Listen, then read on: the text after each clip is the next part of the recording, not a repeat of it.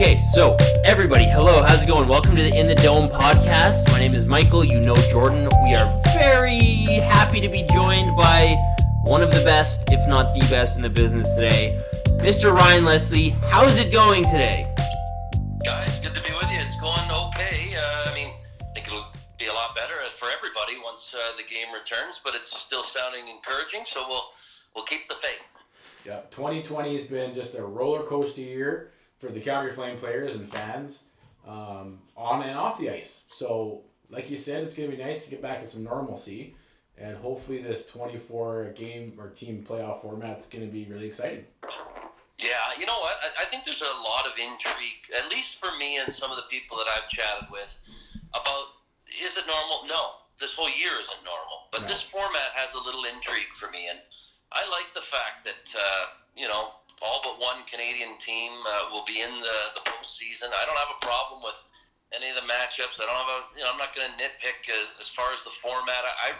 I say bring it on, and there are certainly reasons why some teams may not like it, and certain fan bases may say they got ripped off from something, but for the most part, I'm just hopeful that if this thing all comes to fruition and we're back watching hockey in any capacity, you got to beat the best to be the best. And I just think it doesn't really matter at this point. Let's just get the game back in a healthy scenario where whatever it looks like, without fans, hub cities, matchups we've never dreamed of, great for the game, great for television, great for the fans. We'll have something to watch over the summer. Let's just do it. Yeah, totally agree. I agree with you, and I'm kind of a few questions on that, because are you surprised at all that the NHL has kind of been like the first one to kind of like put out their plan as the first like big league to be back? Because I know that kind of blew me away. I was like, I can't believe they are the first ones. Yeah, well, on a couple of fronts, the way I see it anyhow, guys, is that first of all, it kind of needs to. I know it's important for Gary. He has been relentless with this. Obviously they're in a different situation than other leagues, and they do need this the television side of it going forward.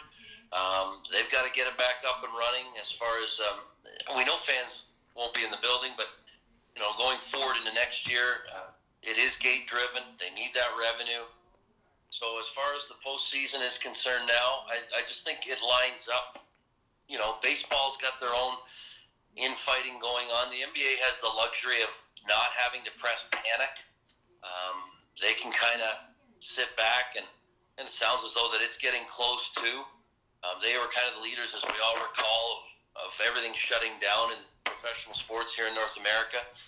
And it wouldn't surprise me, to be honest, if the NBA going forward has a later start. I don't know as though they necessarily need to get going. In the CFL, everybody always says the season doesn't start till Labor Day. Well, in the NBA, it sort of feels as though they don't really need to get going for a next season anyhow until November, December. And I wonder if that happens going forward. But as far as the NHL is concerned, there's some deals that have to get done. The revenue's important. And I think Gary's just been really relentless on solutions. And for that, I guess we should applaud it. Yeah. What are your thoughts? It's going to be hard, I guess, until we see it really play out, but with the no fans in the stadium, have you heard? Are they going to, do anything interesting, Fan noise? Yeah, fan noise, or make some, how do you make that more interesting so it's almost as good as usual playoff hockey? Personally, I would welcome the crowd noise. I don't have a problem. Or music like a lacrosse game that you might go to at the Dome, and it's just kind of ongoing. But I have not heard any specifics yet, other than the fact that you won't see anything more team-wise in attendance more than 50 people. And when you start, that's as far as an organization. So you've got your team, your Black Aces, your medical training staff, equipment guys, a PR guy. You've got likely one or two execs, hockey ops. And so you're not going to go past 50 there. And as far as media, we haven't gotten to that yet, to be totally truthful with you. It wouldn't surprise me when you start thinking about what Sportsnet has and NBC has and the spots that will or will not be available. And what will that look like? Will it be someone like myself or Scott Oak on one of these hubs? I don't know. Right. Certainly the walk-off interviews have potentially changed to maybe headsets and possibly Zoom type things for post game. Interesting. Yeah. Yeah, so there's still totally truthful. There's still a lot of logistics that have to be worked out, and I can tell you that where we sit during the time of this conversation, those hub cities have not been nailed down. So as far as camera angles, effects, I look at it as a real opportunity to go about it differently. Access will be key. Now, you're not going to necessarily have as many camera people as you would like, but robotics and mounted stuff, I mean, maybe guys are mic'd up more. Maybe we see something here that's more unique than we've ever seen, and some ideas. In the NHL, you got to give credit for the way they're always trying to look at different things, and maybe this is somewhat of not a testing ground, but an opportunity. Yeah, totally. We've been advocates for hearing players mic'd up. I mean, we'd be both willing to pay. The amount of money I would pay to have players like fully mic'd up is absurd. Yeah. Mm-hmm. Make it make it a certain age restriction where there's really no censorship. But imagine you could hear the on ice that would be back amazing. and forth between Matthew Tkachuk and Drew Doughty all game. Like, yeah, I don't see that happening. Yeah. But it would be spicy, and you'd need some type of platinum membership to yeah. get that. Well, I'd be willing. To I'd pay. be willing. I'd be willing. That's next level entertainment. The guy in the box, the cameraman in the box, in between the two benches. Yeah. He'll come out after, because he'll do the walk-off interview with me and the player that we decide to choose to chat with, rather. And sometimes he just comes off. He's the guy who's got the helmet on in between, and he'll come off and he'll just be shaking his head at the things he hears and sees. So Yeah, there are those who get that access, but not many, and it is spicy. Yeah. That's amazing. Just one quick question, a bit of inside baseball question here. How many, what's the media, how many media people are usually traveling, at one game? How many media members are usually there? I'm just a little curious. Do you have a rough estimate? Plane, there's myself, Rick Ball, and Kelly Rudy, and then on the radio side, you have their tandem. You'll have Flames Webb, which would be a camera and a reporter and a social media person. So that's that travels with the team. And then you'll have your newspaper guy, or person, I should say, because that's one of, usually now it's quite condensed. So there's one or two people, depending on what their angle is, that will fly in and be the beat person for their respective paper. And then whatever locally is in that market. So yeah, it's an interesting way to, you see everybody every day, and Kelly travels so much. I think you guys had him on your show. He doesn't matter where we are, he'll zip out of there, say by the Thursday, and he'll head right to Toronto to get ready for the studio show on Saturday. And then sometimes we'll still be on the road, and he'll leave there, and depending on where we are, he'll come right back and join the team. And so he's all over the place. I should point out Cassie Campbell, too. When Kelly isn't involved, Cassie will either meet us somewhere or join us as well. Yeah, Kelly did mention he was pretty grateful that Cassie could relieve him more this year because the travel had been hard on him. Oh, I don't know how he does it. It's incredible. Yeah. So what does the day in the life kind of look like for you? I guess the game days and off days are probably a little bit different, but can you kind of give us the scoop on how that looks? Yeah, game days at home non-game days at home are pretty basic. You get to the rink for practice. You usually get there just before 10, and then you kind of hammer it out. If there's two teams that are practicing, you take in both, and you get whatever sound and whatever report you're trying to do for the day, and you get that filed away, and then that's it. Game days at home are a little bit more challenging because you've got to do all of that, and there are a lot of different requests. I mean, a lot of different shows. It could be a Tim and Sid thing. It could be a Hockey Central thing. It could be for the news side of it for us. It could be NHL Network. You got to come back in the middle of the afternoon, and then once all that's done, you go home and you for me, I pick up the kids and kind of get them ready, and then you head back back to the rink, I'm usually there before 5. And that's when, I'll do some voicing. I'll voice the opening tease to the show and kind of go over everything. Because on top of, all of the news and reports that you have to do, you also have to come up with, I like to come up with at least 6 or 7 really good story ideas that can be thrown into the show. Yeah. So it's one thing to have Rick and Kelly doing the play-by-play, and I think they're 2 of the very best in the business, but you better have something to contribute to. Right. And you're not just reading, promos, about shop and swipe. You better have some interesting little tidbits. It doesn't have to be long, because the thing, guys, is you only have tops 30 seconds to get something in. Right. Sometimes it's 20. Sometimes it's in between a puck, a stop, or a stoppage in play, and I just never want to talk over the plays in case something happens and you're talking about, the curve on somebody's stick. Thank you for that. So you got to be able to get it in quick. There's a bit of pressure. And the thing is, you go back and you're not in a rhythm or a conversation. You got to wait for your opportunity, and then you better nail it. And then you got to go cold again and wait. And so it's one thing to get in a rhythm and just kind of keep going. It's another to kind of stop and then have to get that stuff in there. So it makes it challenging. It makes it fun. It is honestly one of the very best jobs in the league. I just love it. Yeah. And I work with some of the very best people, and I'm not just saying that. I truly mean it. I'm very lucky to work with so many good ones like Rick and Kelly and Cassie, and so many great folks behind the scenes as well. We have some of the best producers going, so and great guys and girls in the truck who are just pros and just do it all. So we're really lucky, and hopefully get back to normal, because I liked the way normal was for our side of things in the past. So I hope it comes back. Totally. And then of course you got the intermission. That's kind of more like a riff, I guess, just based on how the game's going so far.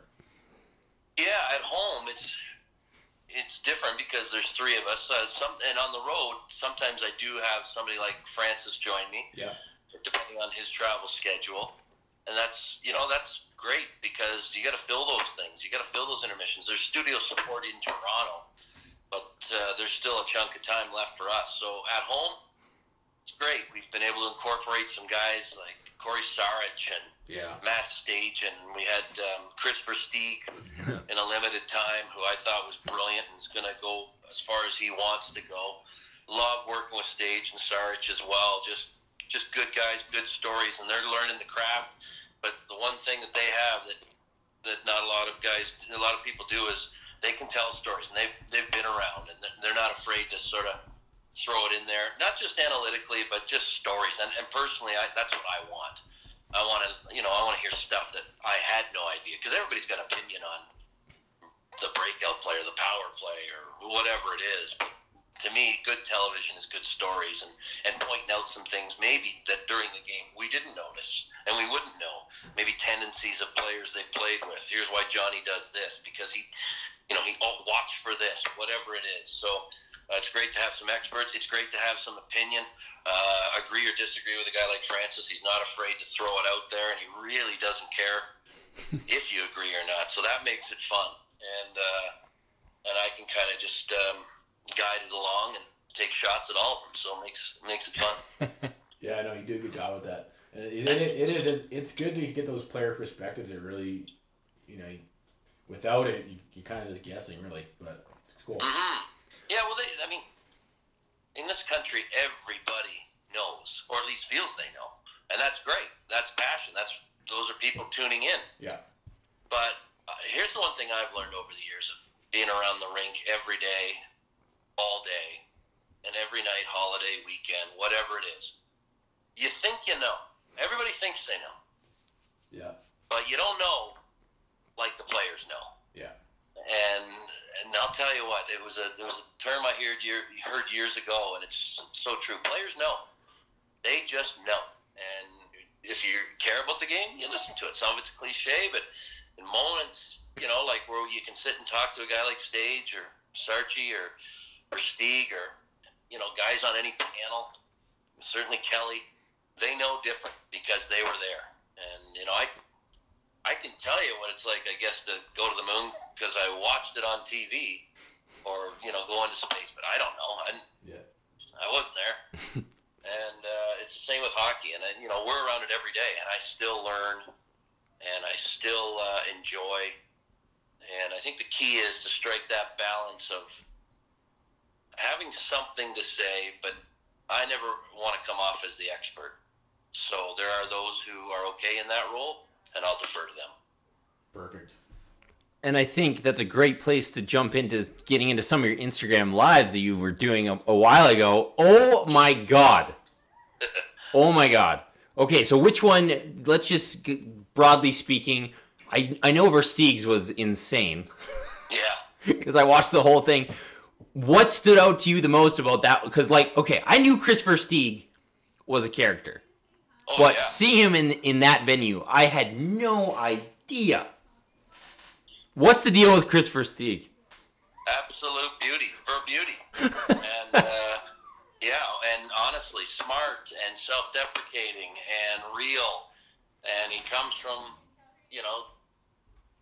Southern Alberta, and he had to battle, and nothing came easy. I mean, he's not a physical specimen, and he's a 2-time Stanley Cup champion. He's played in every market. Good, bad, Canadian, invisible, whatever it is, he's played there, and he's played. If you think about resumes, look around the league, or look around the networks, and look at who everybody has on their panels. Some are really good. Yeah. Some are really good. And then you look at, okay, well, they're well-spoken. They got great stories. What did they do in this game? And you start to, I'm not sure anybody has a better resume than Versteeg to be out there talking about what he knows and what he went through. He's played with the best, the very best. And I got a lot of respect for him. I consider him a friend. I've been working with him the last few years on trying to convince him. And, they had to cut the skates off him to get him done with the game. But once that happened, he's been really keen on. He's got a real eye. Like he watches what the NBA does, and he really thinks that we should be going a little bit more of that route. And I don't think he's wrong. And so, it's fun to work with him. It's fun to see him on our trade deadline coverage back in Toronto. I thought he was dynamite with Bieksa, and I think he'll go as far as he wants. So those lives though, I thought kind of pulled the curtain back a little bit. And you got to see some of the things that I know about some of these guys. And I thought, Troy Brouwer was fantastic. He was great. I thought Camilleri had some good stuff. He just wanted to yak. Even the captain, Mark Giordano, had some neat insight. I thought Milan Lucic was good. He's just, if you ever get a chance to, listen to him or be around him, he's just fascinating to me. Another guy who's done a lot in the game. There was so many. I'm trying to recall all of them, but we were banging out quite a bit there. Yeah, Rasmus's was great. That one was fantastic. Rasmus was good. You're right, and that didn't surprise me. Because he is so good, and he got a vote from me for this year's Good Guy Award. I just think that's a young player who can run his mouth, back it up. He can break it down articulately and intelligently. And he wasn't afraid to sort of tell you how he felt about the Battle of Alberta. That's for sure. That was I think that was clipped. I saw it on Reddit when you were like, you guys aren't over there hugging James Neal, and he just gives that look off camera and it just smirks. Oh my God, that was just brilliant. It was so good. Yeah. So those. Yeah, you know what? Honestly, guys, I'm really lucky in that you get to work with the people I've mentioned. But I'm also really lucky because inside that Flames locker room, and I know this is a Flames-oriented podcast, I'll be totally honest with you, it is such a harmonious group right now, and it has been in the past. It was last year as well, but this year it's a group that really, really enjoys one another. And from our standpoint, I mean, I've been around some of these guys most of them their entire careers, and so you get to see them. And I do have to tip my cap to the PR staff of Hanlon, Kelso, Dalton as well. I mean, these guys are just pros at every level, and the access that we've been afforded during this pause is unparalleled to, We have a great working relationship. Treliving holds a weekly call, and it's not so much necessarily because he has news. He's checking in on people. He's, if you do have a question, he's there. It's a conversation versus a press conference. So it's a really healthy, good group of players, management, hockey ops, and support staff that really make it what it is. And I don't know, maybe you guys, I should be asking you guys, because you watch it through a different lens, and when you see it, the access of what you get and what you hear, I would imagine you'd agree that it's probably better than most teams. Well, we've said this a few times this year, that if you go around the club and you look at all the different characters and personalities, we're pretty certain there's probably not, maybe a small handful of teams in the league that have more personality.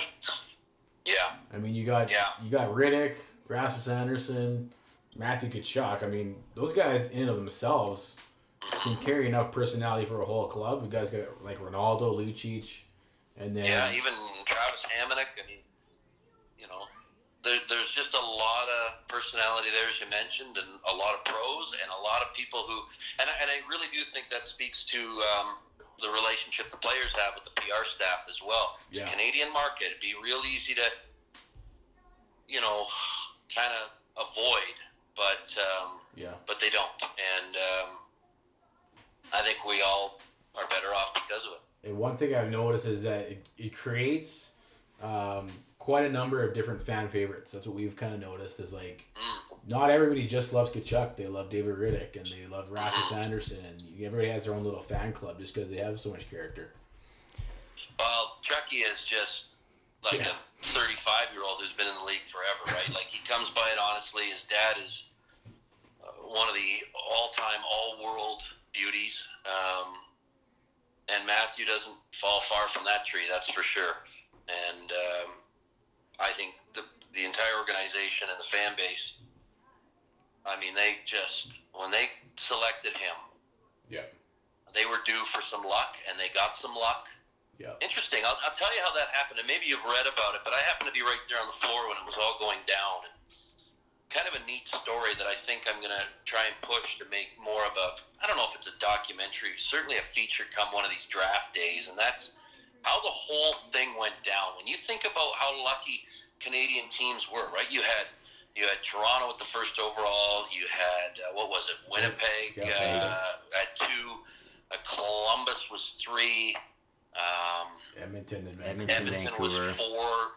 Vancouver's 5. Calgary 6. So when are you going to see that many Canadian teams right there? And the draft class was stocked. Yeah. Okay? So I can tell you the Calgary Flames thought they were getting Olli Juolevi. Right. At that, heading in that day. Yeah. Now, Treliving was certainly going to try and move up. And I talked to him, and I happened to be right on the floor beside him when he started talking to Kekalainen in Columbus.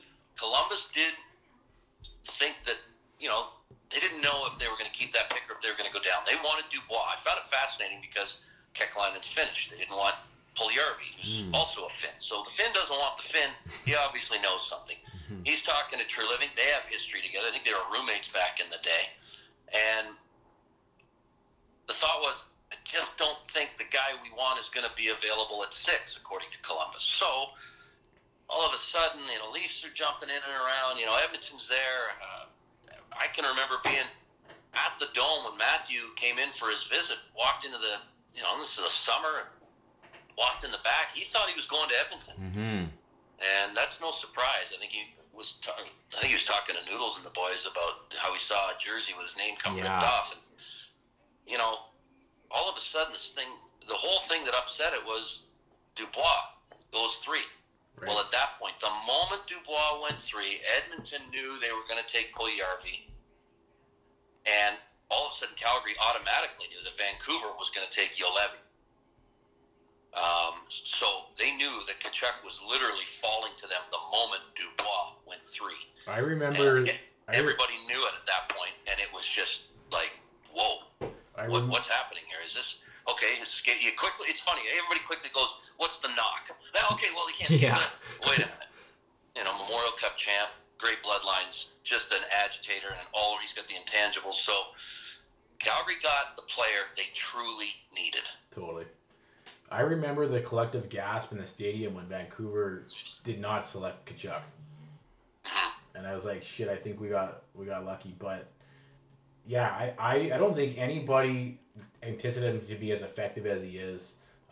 Maybe Calgary's the perfect suit for him, but like we've talked about this, we think there's a true debate. Like if you were to redraft, a lot of teams are going to pick Chucky over Laine from our perspective. I mean, I don't think you're crazy to suggest that, and I think it would depend on who had two. Would Winnipeg take Tkachuk over Laine? I'm not so certain. I don't know, but would other teams? Yes. I think that there's a case to be made there. You know, they have that sort of, I don't want to say grit, but they got a sniper in Laine. yeah, And, you know, his game has gone up, it's gone down, it's gone well-rounded. You watch him, and you marvel at how he can get that puck off his stick. It's incredible. And will he score 60 goals? Matthew Tkachuk said so. He thinks Laine will score 60. yeah, So, I don't know. It depends. But certainly, he's going 3. yeah, Oh, And, totally. this is a player who cares. This is a player who's good in the community.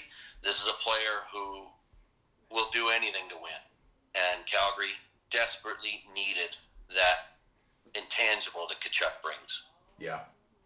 Obviously, And he doesn't mind being a target. Like, he really doesn't. no, he thrives on it, right? Yeah. It's amazing just to see him. He's done it, a handful of times this year, especially, where he literally just kind of takes control of the entire game in his own unique way. It's really cool to watch. Oh, I'll never forget that goal. Nobody will, including you guys in Nashville, Yeah. between the legs and the winner. It was just... Yeah. Well, it's so funny because I've seen I up until that point I hated that between legs because he tried it so much. Like he tries it all the time. It would drive me crazy as a fan. I'm just like, stop trying that. And then he tries it in overtime in his score, and I was like, oh my god, I might die. Like it's just so funny how your mind gets changed like that when he finally pulls it off. Oh, that was incredible. Yeah. And like, what do you see? Like, I know we kind of know what Matthew Tkachuk is right now. Where do you what's the ceiling for this guy? Like, what is Matthew Tkachuk going to look like in 5 years? Because I think we all agree he's probably going to be the next captain. I think he's going to be a career Flame, hopefully. Like, what does Matthew Tkachuk's game look like 5 years down the road? Because like, I'm honestly looking at his progression to this point. Like, he could be one of the best Calgary Flames to ever play, based on what we've seen so far. Based on his... Yeah, I mean, there's a lot of time to go, as we all know. And Yeah. who knows where he ends up in his career in terms of location. But, he is going to be what you see now, but I think with more... I don't know the word. I just think his game matures. I think we've already seen that a lot. I think his body becomes a bit more of a factor. I don't think he's ever going to be as tough as his brother or when his old man played. Mm-hmm.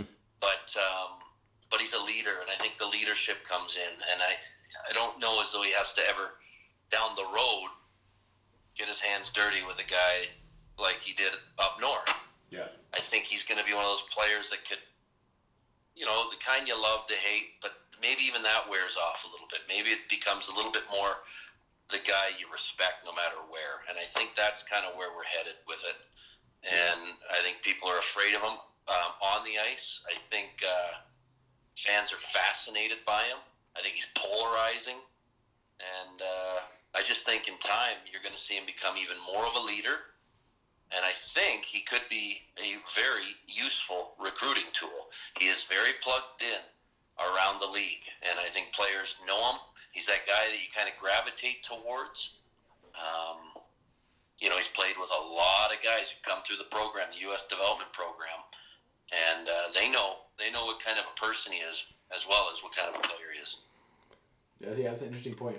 Just to follow up a little bit on that recruiting point, like something that I found really interesting about your chat with Lucic was the fact that he talked about it, like how hard the Flames tried to recruit him.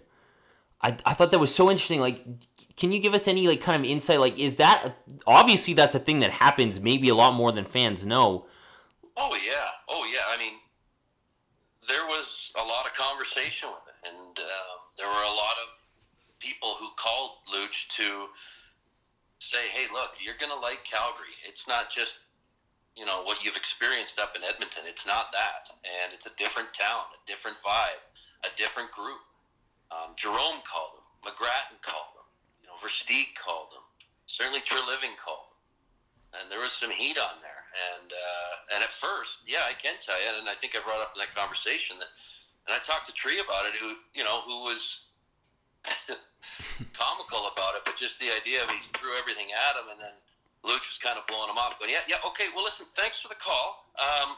We'll be in touch, one of those things. Yeah. And so, Tree was like, geez, I kind of threw my A game at him. I better beat it up even more here. So, yeah, I mean, it's no different than other players. You've got to showcase what you have, and you can be a part of something here. And I think Lucic felt that he could get some time here. But let's be honest too. Jeff Ward was a very big factor. He credits Jeff Ward for the success he's had in his career, and they of course won a Stanley Cup together in Boston. So Boston is near and dear to his heart still, and I don't blame him. Anywhere you win, it will be there. You'll still see the tattoo on Jeff Ward's lower leg. You'll walk together forever as the team you win with. And now, if he can come here and he knows he's got some work to do here and is looking forward to it. I was going back and forth with him the other night. I know he's skating. I think he's skating with Gallagher on the island somewhere. And, yeah, it's this guy. And listen, I'll see him in the hallways before the game. Some of the guys are stretching. Some of them are booting the ball around. He's got a face that will terrify you before the game. And he'll just stare at you. Oh, and God. I just kind of give him a nod and let him do his thing and let him get himself mentally focused. And honestly, he's ready to go through a wall. So I think his value, in talking to some of the other guys, they never feel they're getting run out of buildings. They never feel, they know they got another key component to the leadership group. And you wait, everybody was critical during the Battle of Alberta, and where was he? But there was some mental note taking, and there was some trying to figure it out moments, and some situational stuff. But I don't think we've seen the last of him in terms of his effectiveness, shall we say. Well, it's been such an interesting thing because I know when that happened, like both of us, me especially, I was pissed that the Flames went out and acquired Lucic. I was really upset. And I realized the whole James Neal thing had to be resolved, but I was furious. And like he has been such a pleasant surprise, I think. I know a lot of fans get on him, like you said, for the Edmonton game, but I mean, here's a guy who's come in, he's contributed offensively, he's been pretty good possession-wise. Like, I have very little complaints about Milan Lucic, but I'm just curious from your perspective, because, I mean, previously you were talking about kind of like the PR and stuff like that. I'm just curious because when a trade like that happens, that I think I can speak for most of the fan base. Most of the fan base was pretty upset, I think, from what I've seen, my friends, from my perspective. Is there like an internal dialogue? Does Treliving have a state? Is there any kind of like, hey, we need to spin this to the fans or anyway? Like, how much does that come up? Is that a thing? Well, before I answer that, just remember as far as, what you said about your reaction to that trade. And remember what I said earlier in this conversation about the players know? Right. Players knew that was the right deal. And you have to understand, they're not just towing the line when they say we're happy. They legitimately, in that room, and if you start adding up what you saw Rasmus Anderson say and react, I'll just let you connect the dots. The players welcome that trade. Now, as far as spin, no, I mean, you don't need to spin. You can look at it as, the way I chose to look at it was, two teams got exactly what they needed. Two teams got it. Now, James Neal has scored a bunch of goals in this league. It's not the first time a team has said goodbye to him. Milan Lucic is a high-priced guy, but you didn't bring him in for the offense. You brought him in for leadership. You brought him in for presence. You brought him in to mesh. And I think sometimes that gets lost in the eyes of certain fans. Would you like? He is the first to say he wants to score more. That's not why you got him. And you know what? I can tell you, Treliving today would make that trade again. Well, it's weird because I would too now. Now I would. Now that I've seen the difference, but it's just so interesting how your perspective can change on that. Just like Oh yeah, it's so weird. Like literally, I never would have thought. What do? We just let our eyes and our minds kind of tell us certain things. Like we either see what we see. You can't tell me different, Ryan. I see what I see. My eyes aren't lying to me. But your eyes don't see everything. Yeah. Your eyes don't see in the room. Your eyes don't see on the plane. Your eyes don't see in practice. Your eyes don't see, group threads. You have to understand that there's so much more that goes on, and we're all still learning, or else we would be the GMs and not of a fantasy league team. We don't all know. I don't know. People who are much smarter around the game than I am still don't like. There's a lot of good hockey minds out there, and they still, and that's why sometimes you get it right and sometimes you get it wrong. And it might seem easy when you get it wrong, but I know Treliving wouldn't hesitate to make that move again, and he loves to swing for the fences. And don't we love that about him? I mean, yep. There's other GMs who don't make big splashes and take big cuts, but he wants to build a winner. And we'll see how it happens, but he doesn't sleep very much, and he's never taken his foot off the gas. He's always thinking, always. I know him well enough personally and professionally to tell you, it never stops. Never. Do you see Taylor Hall potentially being a fit in the future? Is it going to be an opportunity? I don't know. To be honest with you guys, I don't know if he wants to win now. And hey, who doesn't? And so that is an option for Calgary. But I don't know. He's done the Canadian market. And I think he wants to know where he's close. He's done New Jersey, he's done Edmonton, he's done Arizona. Did he ever feel close in any of those? I don't know. He's got ties and roots here, obviously. They are close. He's going to want a big payday, although right now you wonder, is everybody going to have to settle for a little bit less given everything? And does he want to?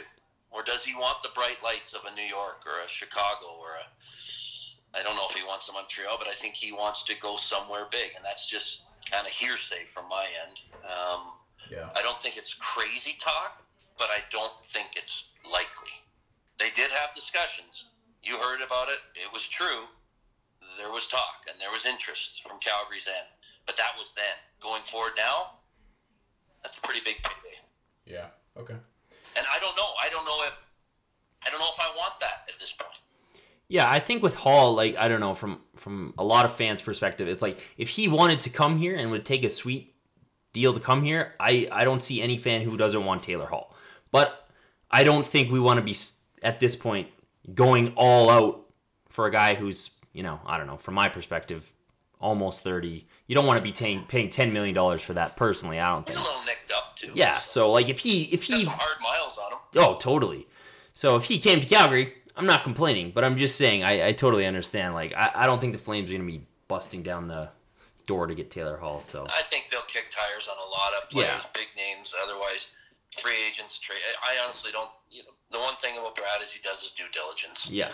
And he wants the right fit. He wants good people, and he wants people who can get him over the hump at this point. So if that's a player that he feels he can do it, I'm certain that there will be more calls on that player. But I'm not holding my breath on that one for some reason. Yeah, I think what intrigues me about that is when Edmonton traded for him, that really lit a huge fire under his ass, and enough so that he was the most valuable player in the league. So to bring him back where the Battle of Alberta has been renewed, I mean, that would be... yeah. That part intrigued me, but yeah. Is that a dog I heard in the background? It was me laughing, I think. Oh, okay. Sounds the same. Yeah. Yeah. So before we let you go, thoughts on this 2014 playoff format and the Winnipeg Calgary matchup? Like, have you talked to any of the players yet? Are they excited about the? Oh yeah, I mean some of them like it. I mean, but honestly, they'd like any matchup. They just want to get going. The guys I've talked to. So I had a conversation conversation with my Winnipeg counterpart, and he was, chock full of referencing this year and how they've been able to find their game and how the Flames haven't necessarily reached their potential. All very valid points, except throw this thing out the window, because there's been such a layoff. To me, it's not about if Winnipeg had a great 10-game stretch or if Calgary won 8 in a row or lost 15. It doesn't matter. None of it matters. So stop with the building of the case where because of what happened this year, that's going to have some sort of bearing on what happens in this playoff format. It really doesn't. To me, it comes down, guys, to a few things. Are you going to get the goaltending? Is David Riddick or Cam Talbot, depending on who carries the bulk of the mail, somebody makes a name for themselves in the postseason? Is it going to be one of those two? Because Big Save Dave was an all-star this year. Cam Talbot was coming on. The workload for David might have been a little tough. Yeah. He wanted to play 60 games. Meanwhile, Hellebuck in Winnipeg is a proven goaltender right now. But a year ago, there were some questions about him. So which version of the goalies are you going to get? And which stars find their game the quickest? Where does the rust get knocked off? Who can get off the couch? Who's in great shape? And where do you get the goaltending? To me, that's all it comes down to. And you can go position by position. Calgary might have the advantage on the blue line, maybe a little deeper, maybe a little better. Maybe you give the nod to Winnipeg between the pipes. And up front, sure, Winnipeg's probably a little bit bigger, but I don't know as they necessarily play it. Do they want to lean on teams come the postseason? We'll see, but I don't think Calgary's ever been intimidated by Winnipeg's size, even when they had Bufflin in the lineup. Yeah. And they've had success against them. So they're close in points. They're different teams. To me, is Johnny Gaudreau, Sean Monahan, and Mark Giordano going to find a way to have playoff success, get over the hump? Because I don't think any Flames fan liked what they saw against Colorado a year ago. And now, can those guys find another level to their game when it, is totally bizarro type format? So that to me is what it comes down to, the realities of it, not necessarily the matchup. Yeah, I totally agree. Because it's crazy because everyone's like, oh, the Flames were getting on a roll there towards the end. It's like, it doesn't matter. No, it doesn't matter. This is a whole new thing. For confidence, it might for, hey, remember what we were doing, guys? We made some systematic changes here, and that was really working for us. That for sure. Yeah. But momentum right now has ceased. Yeah. And I think you mentioned that a few players are still working out. We know Gio will probably come back in good shape, but oh, jeez. Chelsea, yeah. Yeah. But Dubé's here, Michael Stone, and that's it. Everybody else is back home. I was talking to Noah Hannafin the other day, doing well. Obviously, you see Tkachuk every 2 minutes on some sort of at home stuck with the Tkachuks or whatever. They're staying active. I know certain guys, the Swedes are skating. If you look at Oliver Shillington's feed, he's just giving it right now. So, and I know a guy like Travis Hamonic is out at his cottage and he's putting in the work as well. So there's a lot of guys who, I hate to say nothing of the fact that we mentioned a couple, but free agents, and they're playing for jobs too. So there's a lot of motivation here. One team is going to go home far too quick, not just one, in those play-in matchups.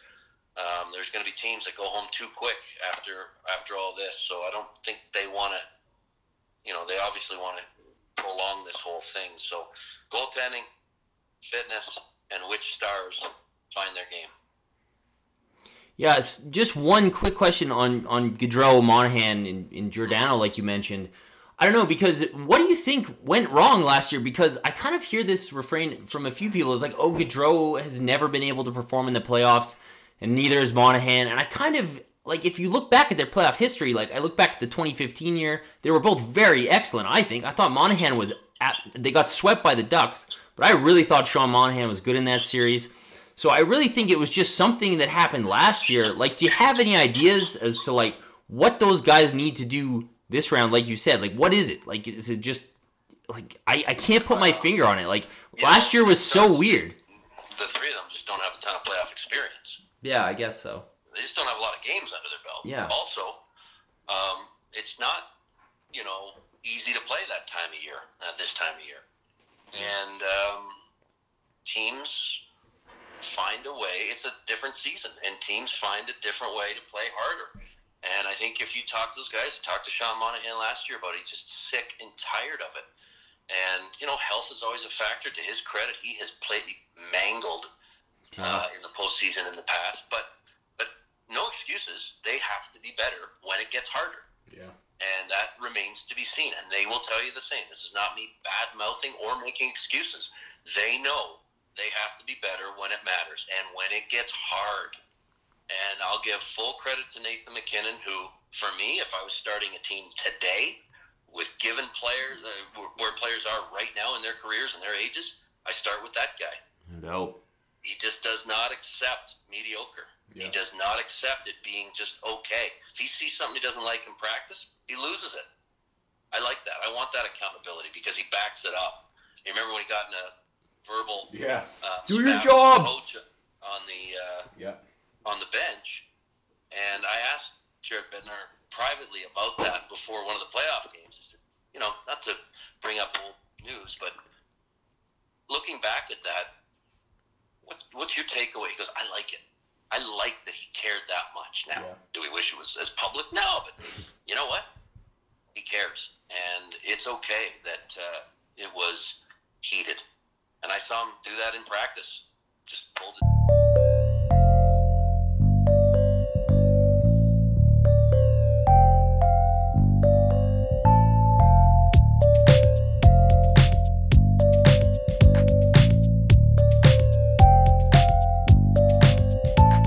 Okay, so everybody, hello, how's it going? Welcome to the In the Dome podcast. My name is Michael, you know Jordan. We are very happy to be joined by one of the best, if not the best in the business today, Mr. Ryan Leslie. How's it going today? Guys, good to be with you. It's going okay. I think it'll be a lot better for everybody once the game returns, but it's still sounding encouraging, so we'll keep the faith. Yeah, 2020 has been just a roller coaster year for the Calgary Flame players and fans, on and off the ice. So, like you said, it's going to be nice to get back to some normalcy, and hopefully this 24-game or team playoff format is going to be really exciting. Yeah, you know what? I think there's a lot of intrigue, at least for me and some of the people that I've chatted with, about, is it normal? No, this whole year isn't normal. But this format has a little intrigue for me, and I like the fact that, all but one Canadian team will be in the postseason. I don't have a problem with any of the matchups. I'm not going to nitpick as far as the format. I say bring it on. And there are certainly reasons why some teams may not like it, and certain fan bases may say they got ripped off from something. But for the most part, I'm just hopeful that if this thing all comes to fruition and we're back watching hockey in any capacity, you got to beat the best to be the best. And I just think it doesn't really matter at this point. Let's just get the game back in a healthy scenario where whatever it looks like, without fans, hub cities, matchups we've never dreamed of, great for the game, great for television, great for the fans. We'll have something to watch over the summer. Let's just do it. Yeah, totally agree. I agree with you, and I'm kind of a few questions on that, because are you surprised at all that the NHL has kind of been like the first one to kind of like put out their plan as the first like big league to be back? Because I know that kind of blew me away. I was like, I can't believe they are the first ones. Yeah, well, on a couple of fronts, the way I see it anyhow, guys, is that first of all, it kind of needs to. I know it's important for Gary. He has been relentless with this. Obviously they're in a different situation than other leagues, and they do need this the television side of it going forward. They've got to get it back up and running. As far as we know, fans won't be in the building, but going forward into next year, it is gate driven. They need that revenue. So as far as the postseason is concerned now, I just think it lines up. Baseball's got their own infighting going on. The NBA has the luxury of not having to press panic. They can kind of sit back, and it sounds as though that it's getting close to. They were kind of the leaders, as we all recall, of everything shutting down in professional sports here in North America. And it wouldn't surprise me, to be honest, if the NBA going forward has a later start. I don't know as though they necessarily need to get going. You know, in the CFL, everybody always says the season doesn't start till Labor Day. Well, in the NBA, it sort of feels as though they don't really need to get going for a next season anyhow until November, December. And I wonder if that happens going forward. But as far as the NHL is concerned, there's some deals that have to get done. The revenue is important. And I think Gary's just been really relentless on solutions. And for that, I guess we should applaud it. Yeah. What are your thoughts? It's going to be hard, I guess, until we see it really play out. But with the no fans in the stadium, have you heard? Are they going to, like, do anything interesting, like... Fan noise. Yeah, fan noise, or make some... Like, how do you make that more interesting so it's almost as good as usual playoff hockey? Personally, I would welcome the crowd noise. I don't have a problem. Or music like a lacrosse game that you might go to at the Dome, and it's just kind of ongoing. But I have not heard any specifics yet, other than the fact that you won't see anything more team-wise in attendance more than 50 people. And when you start, that's as far as an organization. So you've got your team, your Black Aces, your medical training staff, equipment guys, a PR guy. You've got likely one or two execs, hockey ops. And so you're not going to go past 50 there.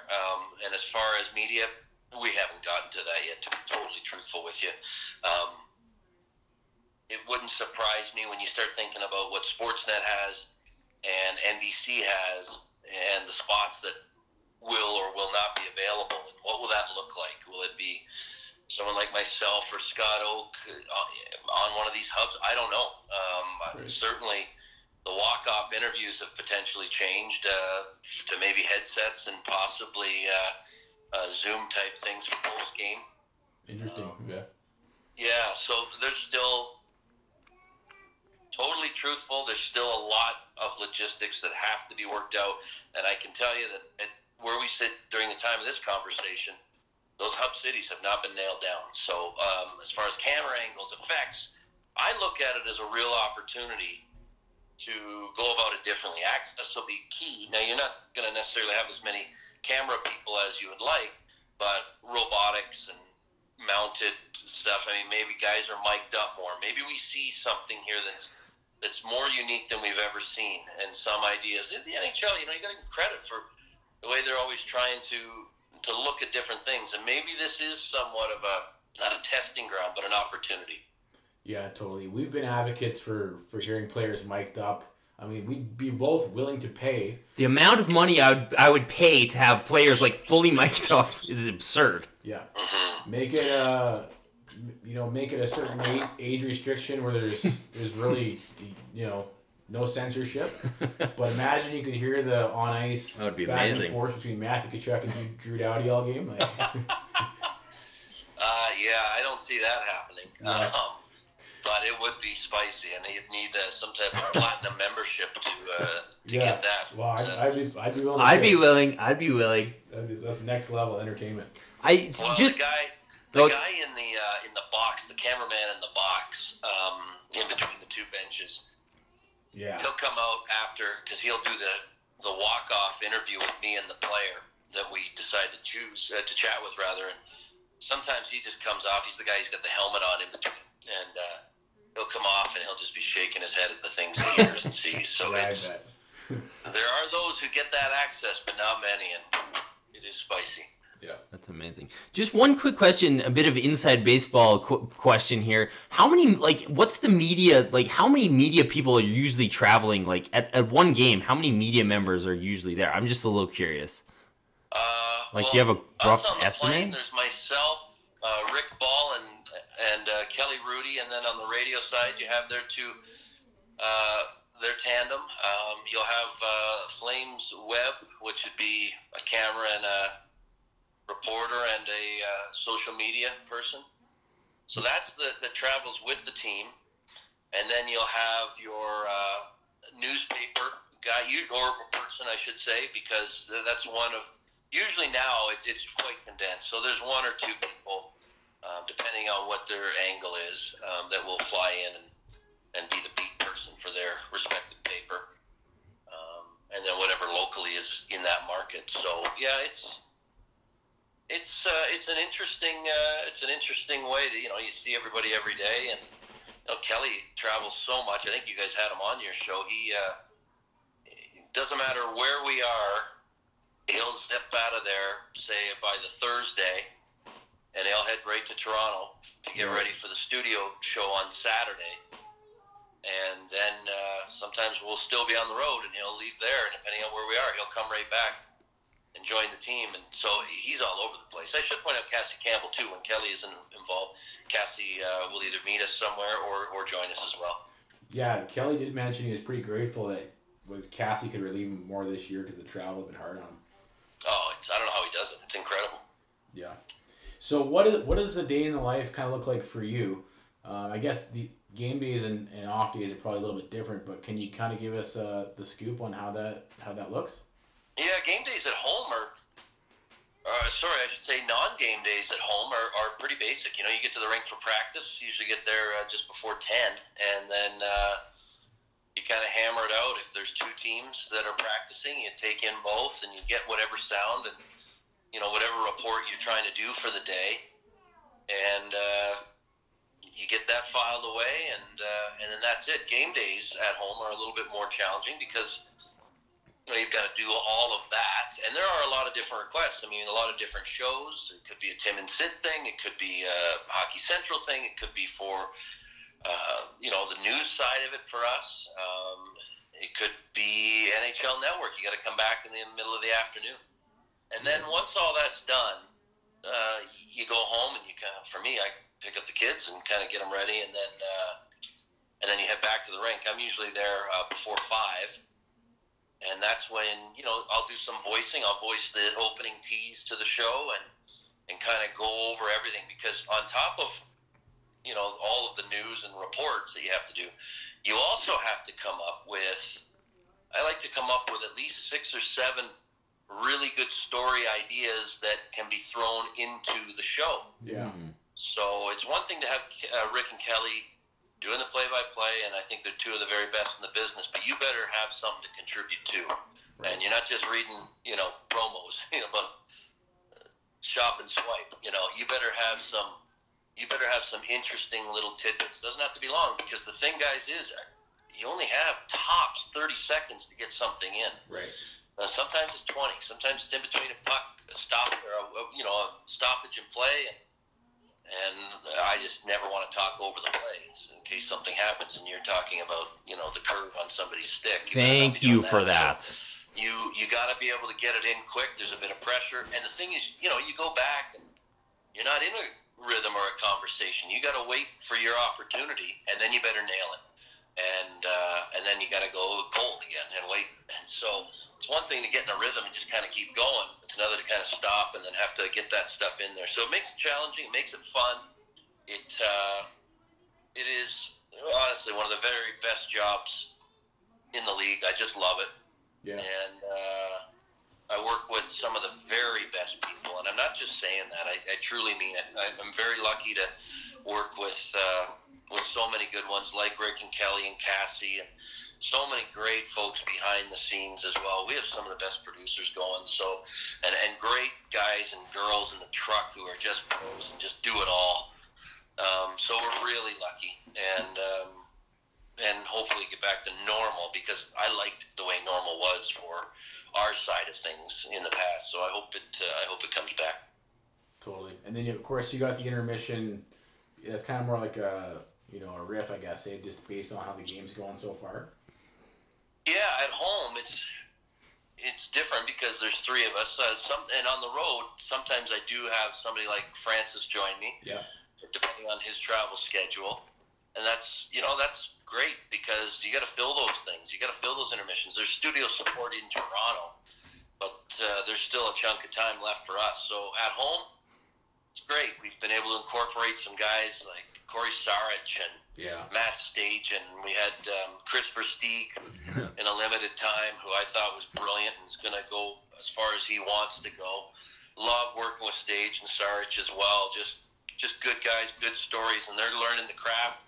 But the one thing that they have that not a lot of people do is they can tell stories, and they've been around, and they're not afraid to sort of throw it in there, not just analytically, but just stories. And personally, that's what I want. I want to hear stuff that I had no idea, because everybody's got an opinion on the breakout player, the power play, or whatever it is. But to me, good television is good stories, and pointing out some things maybe that during the game we didn't notice and we wouldn't know. Maybe tendencies of players they played with. Here's why Johnny does this, because he watch for this, whatever it is. So it's great to have some experts. It's great to have some opinion. Agree or disagree with a guy like Francis. He's not afraid to throw it out there, and he really doesn't care if you agree or not. So that makes it fun, and I can kind of just guide it along and take shots at all of them. So it makes it fun. Yeah, I know you do a good job with that. And it's good to get those player perspectives. It really, without it, you're kind of just guessing, really. But it's cool. Mm-hmm. Yeah, well, in this country, everybody knows, or at least feels they know, and that's great. That's passion. Those are people tuning in. Yeah. But here's the one thing I've learned over the years of being around the rink every day, all day, and every night, holiday, weekend, whatever it is. You think you know. Everybody thinks they know. Yeah. But you don't know like the players know. Yeah. And I'll tell you what, there was a term I heard years ago, and it's so true. Players know. They just know. And if you care about the game, you listen to it. Some of it's cliche, but in moments, like where you can sit and talk to a guy like Stage or Sarchi or Stieg or, guys on any panel, certainly Kelly, they know different because they were there. And, I can tell you what it's like, I guess, to go to the moon because I watched it on TV or, go into space, but I don't know. I wasn't there. And it's the same with hockey. And, we're around it every day, and I still learn and I still enjoy.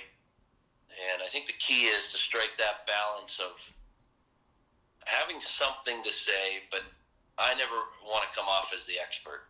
So there are those who are okay in that role, and I'll defer to them. Perfect. And I think that's a great place to jump into getting into some of your Instagram lives that you were doing a while ago. Oh my God. Oh my God. Okay, so which one, let's just, broadly speaking, I know Versteeg's was insane. Yeah. Because I watched the whole thing. What stood out to you the most about that? Because, I knew Chris Versteeg was a character. Oh, but yeah. seeing him in that venue, I had no idea. What's the deal with Chris Versteeg? Absolute beauty. And, and honestly, smart and self-deprecating and real. And he comes from, Southern Alberta, and he had to battle, and nothing came easy. I mean, he's not a physical specimen, and he's a 2-time Stanley Cup champion. He's played in every market. Good, bad, Canadian, invisible, whatever it is. He's played there, and he's played. If you think about resumes, look around the league or look around the networks and look at who everybody has on their panels. Some are really good. Yeah. Some are really good. And then you look at, okay, well, they're well-spoken. They got great stories. What did they do in this game? And you start to – I'm not sure anybody has a better resume than Versteeg to be out there talking about what he knows and what he went through. He's played with the best, the very best. And I got a lot of respect for him. I consider him a friend. I've been working with him the last few years on trying to convince him. And, they had to cut the skates off him to get him done with the game. But once that happened, he's been really keen on – he's got a real eye. Like, he watches what the NBA does, and he really thinks that we should be going a little bit more of that route. And I don't think he's wrong. And so, it's fun to work with him. It's fun to see him on our trade deadline coverage back in Toronto. I thought he was dynamite with Bieksa. Mm-hmm. And, I think he'll go as far as he wants. So, those lives, though, I thought kind of pulled the curtain back a little bit. And you got to see some of the things that I know about some of these guys. And I thought, Troy Brouwer was fantastic. He was great. I thought Camilleri had some good stuff. He just wanted to yak. Even the captain, Mark Giordano, had some neat insight. I thought Milan Lucic was good. If you ever get a chance to, listen to him or be around him, he's just fascinating to me. Another guy who's done a lot in the game. So, geez, there was so many. I'm trying to recall all of them, but we were banging out quite a bit there. Yeah, Rasmus's was great. That one was fantastic. Rasmus was good. You're right, and that didn't surprise me. Because he is so good, and he got a vote from me for this year's Good Guy Award. I just think that's a young player who can run his mouth, back it up. He can break it down articulately and intelligently. And yeah, he wasn't afraid to sort of tell you how he felt about the Battle of Alberta. That's for sure. That was I think that was clipped. I saw it on Reddit when you were like, you guys aren't over there hugging James Neal, and he just gives that look off camera and it just smirks. Oh my God, that was just brilliant. It was so good. Yeah. So those. Yeah, you know what? Honestly, guys, I'm really lucky in that you get to work with the people I've mentioned. But I'm also really lucky because inside that Flames locker room, and I know this is a Flames-oriented podcast, I'll be totally honest with you. It is such a harmonious group right now, and it has been in the past. It was last year as well.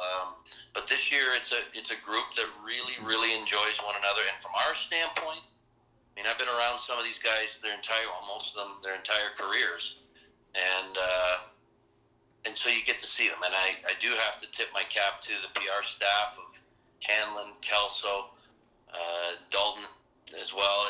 These guys are just pros at every level, and the access that we've been afforded during this pause is unparalleled to, other teams. So they get it. We have a great working relationship. True Living holds a weekly call, and it's not so much necessarily because he has news. He's checking in on people. He's, if you do have a question, he's there. It's a conversation versus a press conference. So it's a really healthy, good group of players, management, hockey ops, and support staff that really make it what it is. And I don't know, maybe you guys, I should be asking you guys, because you watch it through a different lens, and when you see it, the access of what you get and what you hear, I would imagine you'd agree that it's probably better than most teams. Well, we've said this a few times this year that if you go around the club and you look at all the different characters and personalities, we're pretty certain there's probably not maybe a small handful of teams in the league that have more personality. Yeah. You got Riddick, Rasmus Anderson, Matthew Tkachuk. Those guys in and of themselves can carry enough personality for a whole club. You guys got Ronaldo, Lucic, and then even Travis Hamonic. There's just a lot of personality there, as you mentioned, and a lot of pros, and a lot of people who, and I really do think that speaks to the relationship the players have with the PR staff as well. It's a Canadian market. It'd be real easy to, kind of avoid, but they don't. And I think we all are better off because of it. And one thing I've noticed is that it creates quite a number of different fan favorites. That's what we've kind of noticed is not everybody just loves Tkachuk. They love David Riddick and they love Rasmus Anderson, and everybody has their own little fan club just because they have so much character. Well, Truckee is just a 35-year-old who's been in the league forever, right? He comes by it honestly. His dad is one of the all-time, all-world beauties. And Matthew doesn't fall far from that tree, that's for sure. And I think the entire organization and the fan base, they just, when they selected him, they were due for some luck, and they got some luck.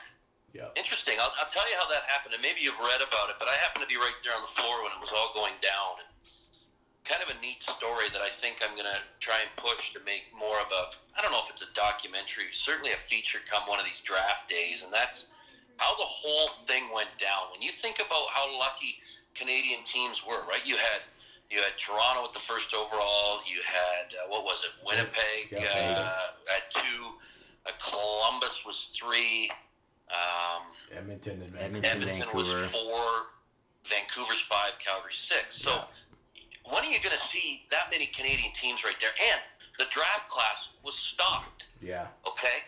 So I can tell you the Calgary Flames thought they were getting Ole Juolevi. Right. At that, heading in that day. Yeah. Now, Treliving was certainly going to try and move up. And I talked to him, and I happened to be right on the floor beside him when he started talking to Kekalainen in Columbus.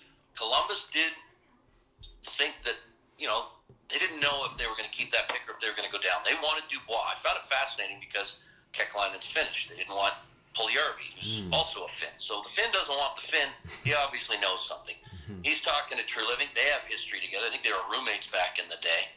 And the thought was, I just don't think the guy we want is going to be available at 6, according to Columbus. So all of a sudden, Leafs are jumping in and around. Edmonton's there. I can remember being at the Dome when Matthew came in for his visit, walked into the, this is the summer, and walked in the back. He thought he was going to Edmonton. Mm-hmm. And that's no surprise. I think he was talking to Noodles and the boys about how he saw a jersey with his name ripped off. And, all of a sudden, the whole thing that upset it was Dubois goes 3. Right. Well, at that point, the moment Dubois went 3, Edmonton knew they were going to take Puljujärvi. And all of a sudden, Calgary automatically knew that Vancouver was going to take Juolevi. So they knew that Tkachuk was literally falling to them the moment Dubois went 3. I remember... everybody knew it at that point, and it was just like, whoa. What's happening here? Is this... Okay, it's funny. Everybody quickly goes, what's the knock? Okay, well, he can't... Yeah. Wait a minute. Memorial Cup champ, great bloodlines, just an agitator, and he's got the intangibles. So Calgary got the player they truly needed. Totally. I remember the collective gasp in the stadium when Vancouver did not select Tkachuk. And I was like, shit, I think we got lucky. But yeah, I don't think anybody anticipated him to be as effective as he is. Maybe Calgary's the perfect suit for him, but we've talked about this, we think there's a true debate. Like, if you were to redraft, a lot of teams are going to pick Chucky over Laine from our perspective. I mean... I don't think you're crazy to suggest that, and I think it would depend on who had 2. Would Winnipeg take Tkachuk over Laine? I'm not so certain. I don't know, but would other teams? Yes. I think that there's a case to be made there. They have that sort of, I don't want to say grit, but they got a sniper in Laine. Yeah. And, his game has gone up, it's gone down, it's gone well-rounded. You watch him, and you marvel at how he can get that puck off his stick. It's incredible. And will he score 60 goals? Matthew Tkachuk said so. He thinks Laine will score 60. Yeah. So, I don't know. It depends, but certainly he's going 3. Yeah. And, totally. This is a player who cares. This is a player who's good in the community. This is a player who will do anything to win. And Calgary desperately needed that intangible that Tkachuk brings. Yeah. Obviously, and he doesn't mind being a target. Like, he really doesn't. No, he thrives on it, right? Yeah. It's amazing just to see him. He's done it, a handful of times this year, especially, where he literally just kind of takes control of the entire game in his own unique way. It's really cool to watch. Oh, I'll never forget that goal. Nobody will, including you guys in Nashville, between the legs and the winner. It was just... Yeah. Well, it's so funny because I've seen... I up until that point, I hated that between legs because he tried it so much. He tries it all the time. It would drive me crazy as a fan. I'm just like, stop trying that. And then he tries it in overtime and his score. And I was like, oh my God, I might die. Like, it's just so funny how your mind gets changed like that when he finally pulls it off. Oh, that was incredible. Yeah. And, what do you see? I know we kind of know what Matthew Tkachuk is right now. Where do you, what's the ceiling for this guy? What is Matthew Tkachuk going to look like in 5 years? Because I think we all agree he's probably going to be the next captain. I think he's going to be a career Flame, hopefully. What does Matthew Tkachuk's game look like 5 years down the road? Because, I'm honestly looking at his progression to this point. He could be one of the best Calgary Flames to ever play, based on what we've seen so far. based on his. Yeah, I mean, there's a lot of time to go, as we all know. And Yeah. who knows where he ends up in his career in terms of location. But, he is going to be what you see now, but I think with more, I don't know the word. I just think his game matures. I think we've already seen that a lot. I think his body becomes a bit more of a factor. I don't think he's ever going to be as tough as his brother or when his old man played. Mm-hmm. But he's a leader, and I think the leadership comes in. And I don't know as though he has to ever down the road get his hands dirty with a guy like he did up north. Yeah. I think he's going to be one of those players that could, the kind you love to hate, but maybe even that wears off a little bit. Maybe it becomes a little bit more the guy you respect no matter where. And I think that's kind of where we're headed with it. And I think people are afraid of him on the ice. I think fans are fascinated by him. I think he's polarizing. And I just think in time you're going to see him become even more of a leader. And I think he could be a very useful recruiting tool. He is very plugged in around the league. And I think players know him. He's that guy that you kind of gravitate towards. He's played with a lot of guys who come through the program, the U.S. development program. And they know what kind of a person he is as well as what kind of a player he is. Yeah, that's an interesting point. Just to follow up a little bit on that recruiting point, like something that I found really interesting about your chat with Lucic was the fact that he talked about it, like how hard the Flames tried to recruit him. I thought that was so interesting. Like, can you give us any like kind of insight? Like, is that obviously that's a thing that happens maybe a lot more than fans know? Oh yeah. I mean, there was a lot of conversation with it, and there were a lot of people who called Luch to say, hey, look, you're going to like Calgary. It's not just, what you've experienced up in Edmonton. It's not that. And it's a different town, a different vibe, a different group. Jerome called him. McGrattan called him. Versteeg called him. Certainly Treliving called him. And there was some heat on there. And at first, yeah, I can tell you, and I think I brought up in that conversation that, and I talked to Tree about it, who was comical about it, but just the idea of he threw everything at him, and then Luch was kind of blowing him off, going, yeah, okay, well, listen, thanks for the call. We'll be in touch, one of those things. Yeah. And so, Tree was like, geez, I kind of threw my A game at him. I better beat it up even more here. So, yeah, I mean, it's no different than other players. You've got to showcase what you have, and you can be a part of something here, and I think Lucic felt that he could get some time here. But let's be honest too, Jeff Ward was a very big factor. He credits Jeff Ward for the success he's had in his career, and they of course won a Stanley Cup together in Boston. So Boston is near and dear to his heart still, and I don't blame him. Anywhere you win, it will be there. You'll still see the tattoo on Jeff Ward's lower leg. You'll walk together forever as the team you win with. And now, if he can come here and he knows he's got some work to do here and is looking forward to it. I was going back and forth with him the other night. I know he's skating. I think he's skating with Gallagher on the island somewhere. And, yeah, it's this guy. And listen, I'll see him in the hallways before the game. Some of the guys are stretching. Some of them are booting the ball around. He's got a face that will terrify you before the game. And he'll just stare at you. Oh, and God. I just kind of give him a nod and let him do his thing and let him get himself mentally focused. And honestly, he's ready to go through a wall. So I think his value, in talking to some of the other guys, they never feel they're getting run out of buildings. They never feel, they know they got another key component to the leadership group. And you wait, everybody was critical during the Battle of Alberta, and where was he? But there was some mental note taking, and there was some trying to figure it out moments, and some situational stuff. But I don't think we've seen the last of him in terms of his effectiveness, shall we say. Well, it's been such an interesting thing because I know when that happened, like both of us, me especially, I was pissed that the Flames went out and acquired Lucic. I was really upset.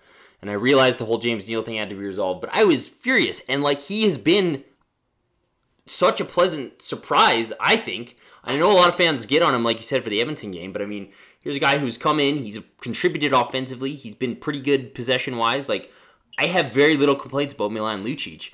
But I'm just curious from your perspective, because, I mean, previously you were talking about kind of like the PR and stuff like that. I'm just curious because when a trade like that happens, that I think I can speak for most of the fan base. Most of the fan base was pretty upset, I think, from what I've seen my friends from my perspective. Like, is there like an internal dialogue? Does Tree Living have a state? Is there any kind of like, hey, we need to spin this to the fans or any way? Like, how much does that come up? Is that a thing? Well, before I answer that, just remember as far as, what you said about your reaction to that trade. And remember what I said earlier in this conversation about the players know? Right. Players knew that was the right deal. And you have to understand, they're not just towing the line when they say we're happy. They legitimately, in that room, and if you start adding up what you saw Rasmus Anderson say and react, I'll just let you connect the dots. The players welcome that trade. Now, as far as spin, you don't need to spin. You can look at it as, the way I chose to look at it was, two teams got exactly what they needed. Two teams got it. Now, James Neal has scored a bunch of goals in this league. It's not the first time a team has said goodbye to him. Milan Lucic is a high-priced guy, but you didn't bring him in for the offense. You brought him in for leadership. You brought him in for presence. You brought him in to mesh. And I think sometimes that gets lost in the eyes of certain fans. He is the first to say he wants to score more. That's not why you got him. And you know what? I can tell you, True Living today would make that trade again. Well, it's weird because I would too now. Now I would, now that I've seen the difference. But it's just so interesting how your perspective can change on that. Just like, oh yeah, it's so weird. Like, literally, I never would have thought. What do? We just let our eyes and our minds kind of tell us certain things. Like, we either see what we see. You can't tell me different, Ryan. I see what I see. My eyes aren't lying to me. But your eyes don't see everything. Yeah. Your eyes don't see in the room. Your eyes don't see on the plane. Your eyes don't see in practice. Your eyes don't see, group threads. You have to understand that there's so much more that goes on, and we're all still learning, or else we would be the GMs and not of a fantasy league team. We don't all know. I don't know. People who are much smarter around the game than I am still don't know. There's a lot of good hockey minds out there, and they still, and that's why sometimes you get it right and sometimes you get it wrong. And it might seem easy when you get it wrong, but I know True Living wouldn't hesitate to make that move again, and he loves to swing for the fences. And don't we love that about him? I mean, there's other GMs who don't make big splashes and take big cuts, but he wants to build a winner. And we'll see how it happens, but he doesn't sleep very much, and he's never taken his foot off the gas. He's always thinking, always. I know him well enough personally and professionally to tell you, it never stops. Never. Do you see Taylor Hall potentially being a fit in the future? Is it going to be an opportunity? I don't know. To be honest with you guys, I don't know if he wants to win now. And hey, who doesn't? And so that is an option for Calgary. But I don't know. He's done the Canadian market. And I think he wants to know where he's close. He's done New Jersey, he's done Edmonton, he's done Arizona. Did he ever feel close in any of those? I don't know. He's got ties and roots here, obviously. They are close. He's going to want a big payday, although right now you wonder, is everybody going to have to settle for a little bit less given everything?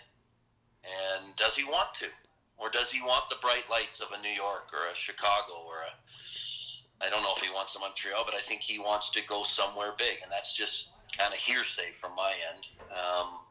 I don't think it's crazy talk, but I don't think it's likely. They did have discussions, You heard about it. It was true. There was talk and there was interest from Calgary's end. But that was then. Going forward now, that's a pretty big payday. Yeah. Okay. And I don't know. I don't know if I want that at this point. Yeah, I think with Hall, like, I don't know, from a lot of fans' perspective, it's like if he wanted to come here and would take a sweet deal to come here, I don't see any fan who doesn't want Taylor Hall. But I don't think we want to be, at this point, going all out for a guy who's, I don't know, from my perspective, almost 30. You don't want to be paying $10 million for that personally, I don't think. He's a little nicked up, too. Yeah, so, like, if he Got some hard miles on him. Oh, totally. So if he came to Calgary, I'm not complaining, but I'm just saying I totally understand. Like, I don't think the Flames are going to be busting down the door to get Taylor Hall. So I think they'll kick tires on a lot of players, big names. Otherwise, free agents trade. I honestly don't.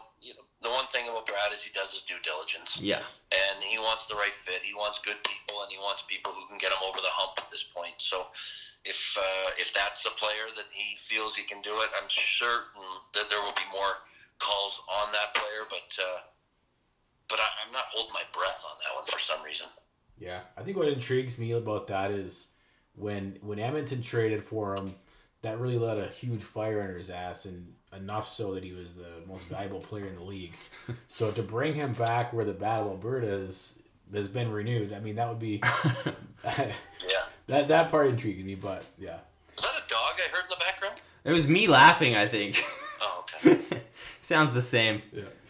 So before we let you go, thoughts on this 2014 playoff format and the Winnipeg Calgary matchup?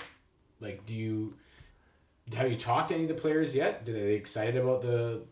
Oh yeah, I mean some of them like it. I mean, but honestly, they'd like any matchup. They just want to get going. The guys I've talked to. So I had a conversation with my Winnipeg counterpart, and he was, chock full of referencing this year and how they've been able to find their game and how the Flames haven't necessarily reached their potential. All very valid points, except throw this thing out the window because there's been such a layoff. To me, it's not about if Winnipeg had a great 10-game stretch or if Calgary won 8 in a row or lost 15.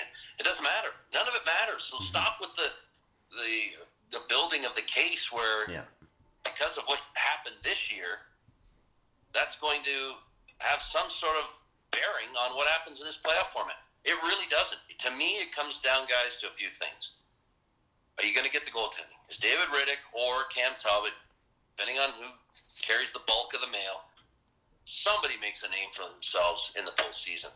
Is it going to be one of those two? Because Big Save Dave was an all-star this year. Cam Talbot was coming on. The workload for David might have been a little tough. Yeah. He wanted to play 60 games. Meanwhile, Hellebuck in Winnipeg is a proven goaltender right now. But a year ago, there were some questions about him. So which version of the goalies are you going to get? And which stars find their game the quickest? Where does the rust get knocked off? Who can get off the couch? Who's in great shape? And where do you get the goaltending? To me, that's all it comes down to. And you can go position by position. Calgary might have the advantage on the blue line, maybe a little deeper, maybe a little better. Maybe you give the nod to Winnipeg between the pipes. And up front, sure, Winnipeg's probably a little bit bigger, but I don't know as they necessarily play it. Do they want to lean on teams come the postseason? We'll see, but I don't think Calgary's ever been intimidated by Winnipeg's size, even when they had Bufflin in the lineup.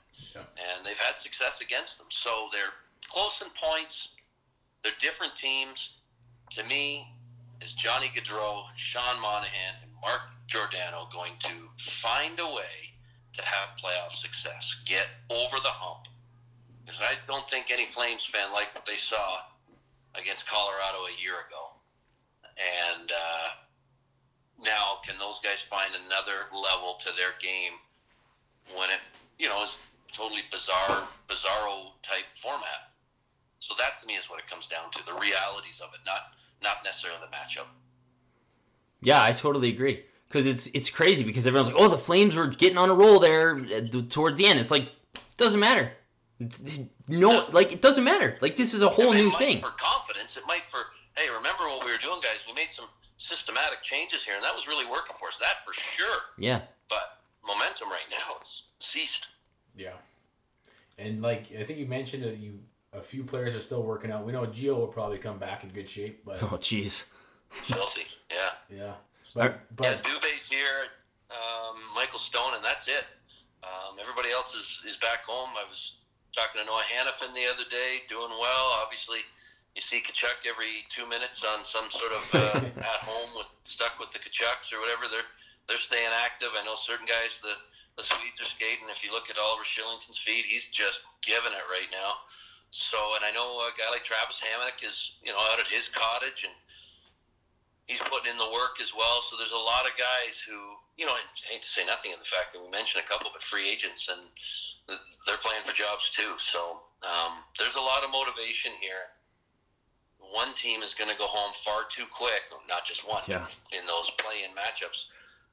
There's going to be teams that go home too quick after all this. So I don't think they want to, they obviously want to prolong this whole thing. So goaltending, fitness, and which stars find their game.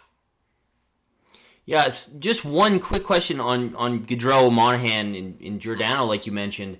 I don't know, because what do you think went wrong last year? Because I kind of hear this refrain from a few people. It's like, oh, Gaudreau has never been able to perform in the playoffs, and neither is Monahan. And I kind of, like, if you look back at their playoff history, like I look back at the 2015 year, they were both very excellent, I think. I thought Monahan they got swept by the Ducks, but I really thought Sean Monahan was good in that series. So I really think it was just something that happened last year. Like, do you have any ideas as to, like, what those guys need to do this round? Like you said, like, what is it? Like, is it just, like, I can't put my finger on it. Like, last year was so weird. The three of them just don't have a ton of playoff experience. Yeah, I guess so. They just don't have a lot of games under their belt. Yeah. Also, it's not, easy to play that time of year, this time of year. And teams find a way. It's a different season, and teams find a different way to play harder. And I think if you talk to those guys, talk to Sean Monahan last year about it, he's just sick and tired of it. And, health is always a factor. To his credit, he has played mangled in the postseason in the past. But no excuses. They have to be better when it gets harder. Yeah. And that remains to be seen. And they will tell you the same. This is not me bad-mouthing or making excuses. They know they have to be better when it matters and when it gets hard. And I'll give full credit to Nathan MacKinnon, who, for me, if I was starting a team today with given players, where players are right now in their careers and their ages, I start with that guy. No. He just does not accept mediocre. Yeah. He does not accept it being just okay. If he sees something he doesn't like in practice, he loses it. I like that. I want that accountability because he backs it up. You remember when he got in a verbal do your job coach on the bench, and I asked Jared Bednar privately about that before one of the playoff games. I said, not to bring up old news, but looking back at that, what's your takeaway? He goes, I like it. I like that he cared that much. Now, do we wish it was as public? No, but you know what? He cares, and it's okay that it was heated. And I saw him do that in practice. Just pulled his teeth. So I'd like to see more of that as far as Calgary's concerned. And I think you're starting to see, because that's still, guys, believe it or not, a year ago, they still have that taste in their mouth. Don't let it fool you for 1 second if you think, we've moved on and you have to forget about that. No. They used that. And this year, after all the bumps and bruises, all the highs and lows, from TJ Brody collapsing to the Bill Peters situation to Stars underperforming, taking a step, they're clawing, they're scratching. And you know what Jeff Ward said to me before the stoppage? He just said, I like our game and I like the fact that nothing's come easy. And you look at St. Louis, certainly Colorado, teams that had to claw and scratch to get in, it served them well. Calgary a year ago didn't have a meaningful game in a month. And maybe it was a little too easy. It has to matter every night.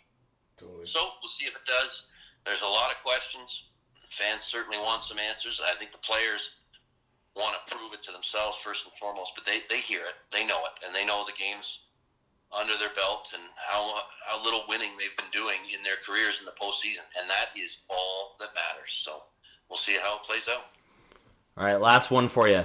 You've you got 24 teams. Who's your dark horse? Do you have like a dark horse? Because we were looking at it earlier, and it's like, holy shit, anybody could win. Like, are you gonna count the Penguins out? Like, you're telling me the Penguins couldn't get on a heater with Crosby and Malkin healthy? Like, is there a team that you have like? You know who might make some noise? Chicago could make some noise.